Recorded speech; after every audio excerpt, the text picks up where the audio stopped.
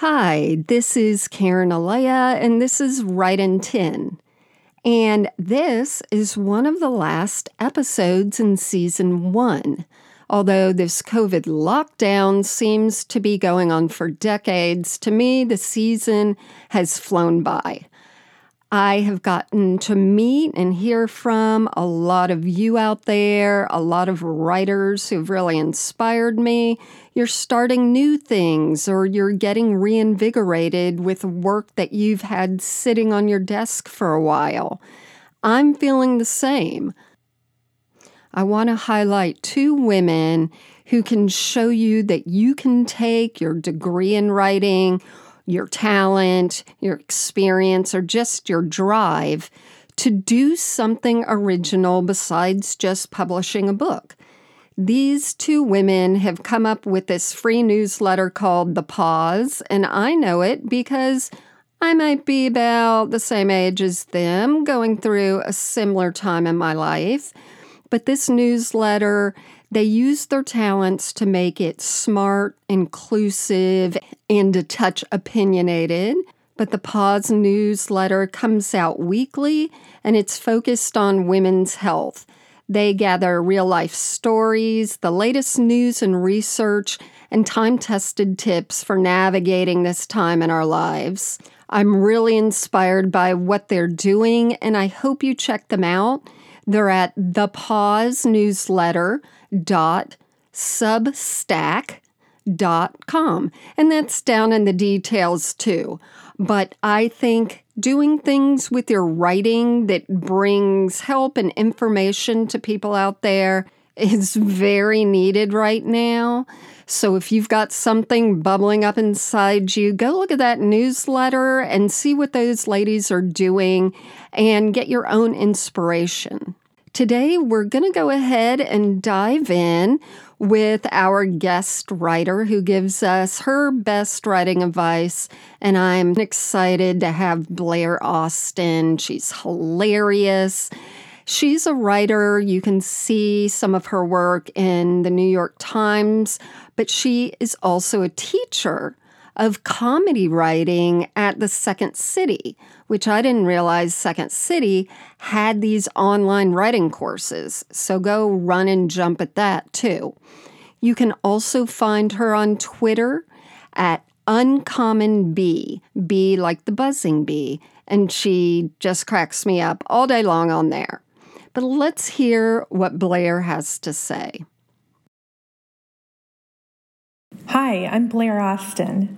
I'm going to discuss the idea of being vulnerable in your writing. Sometimes people are afraid to show imperfections because they don't want to be disliked, but usually it's quite the opposite. Your quirks and flaws are what make you interesting. Brené Brown, a vulnerability expert, says, in order for connection to happen, we have to allow ourselves to be seen, really seen. I love this quotation. I often share it with my students because unless we put ourselves out there, people can't make authentic connections with us, and that's really why they read. When we're vulnerable, it's highly rewarded because the readers can relate to your experiences and better understand their own. Failure is more interesting than success to an audience.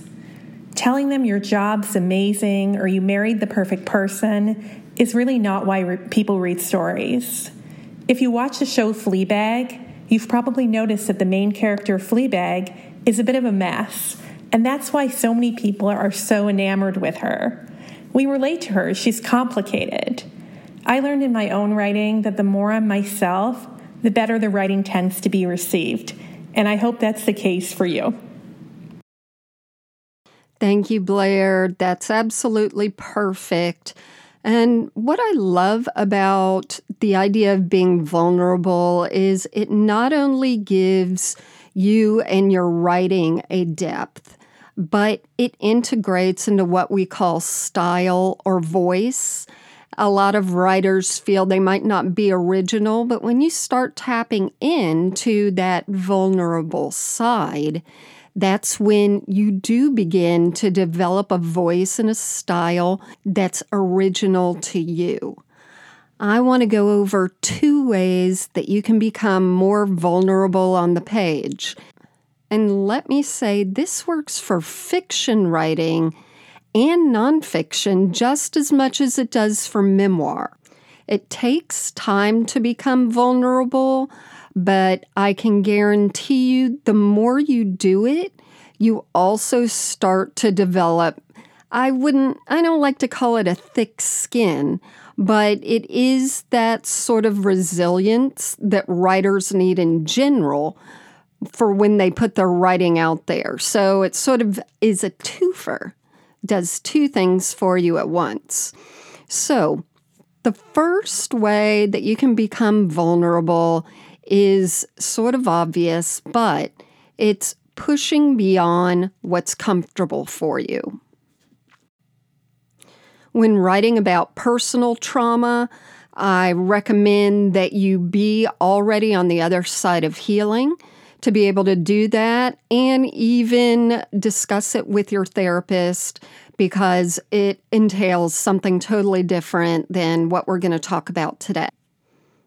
But pushing beyond what you're comfortable with just means letting your writing start to peel off from your public identity. We all have an image. Even when people say they are being authentic and real, that itself can be an image. So when we're writing, as we start feeling that the writing is getting away from us in a way that makes us feel uncomfortable, that's when we know to keep going.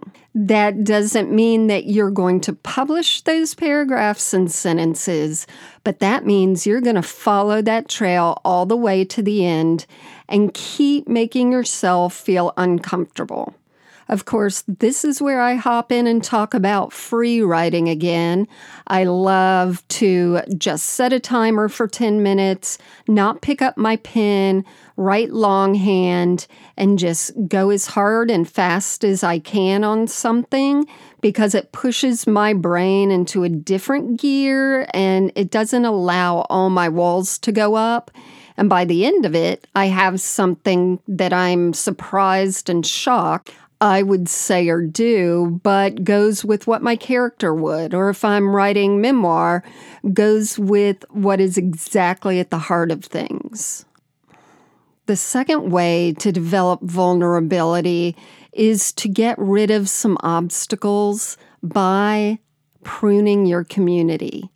And we've discussed this before in some other episodes, but really think about why you don't feel comfortable being vulnerable on the page or letting your characters do or say things that you think will make you look bad, and find out just by yourself in a dark room, who are you picturing will be dissatisfied with you. And you need to make some decisions if you want to become a really good experienced writer, how you can start to prune your community in different ways. Some easy fixes: get out of Facebook groups that you don't want to be in. Take a break from your writing group. Just say you need a little time to do some personal reflection on your own writing. Maybe just have one beta reader rather than a few, and be very cautious of who you pick. Don't show your writing to your spouse, your best friend, your parents, if you know that you're going to get some kind of pushback or negativity. If they love you, they'll understand. Plus, you can just say, "Oh, I'm still working on it," and never ever say that you finished it and are having a beta reader read it. Pruning your community is not only good for your writing, but it's good for your soul. You need to be authentic to yourself, and believe me, I am now over 50 years old, and I still battle with people-pleasing and wanting everyone to like me and wanting to be a good writer, and realizing that's just not the way it can be. There are people out there who will support you and love what you're doing when you're being vulnerable. Seek them out, and you only need one or two of them. And don't worry about the rest. Let your life be your life, and let your writing be your writing. As you gain more confidence with being vulnerable, you can begin to open that door, and you can start to know who you're not going to listen to when they finally do read your work and come knocking on your door. Thanks again, Blair, for bringing us to that place in our writing that we know is essential if we really want to touch people on a deeper level. I hope you all enjoyed this episode. If you did, I hope that you'll rate and subscribe, tell a friend, and you can always go to the website, writeintin.com. There's lots of searchable articles there. Plus, when I'm not recording, I will be still putting out blogs and gathering information from across the web so that you all have all the resources you need to keep writing. Have a good week, and again, I hope you stay well. Bye-bye.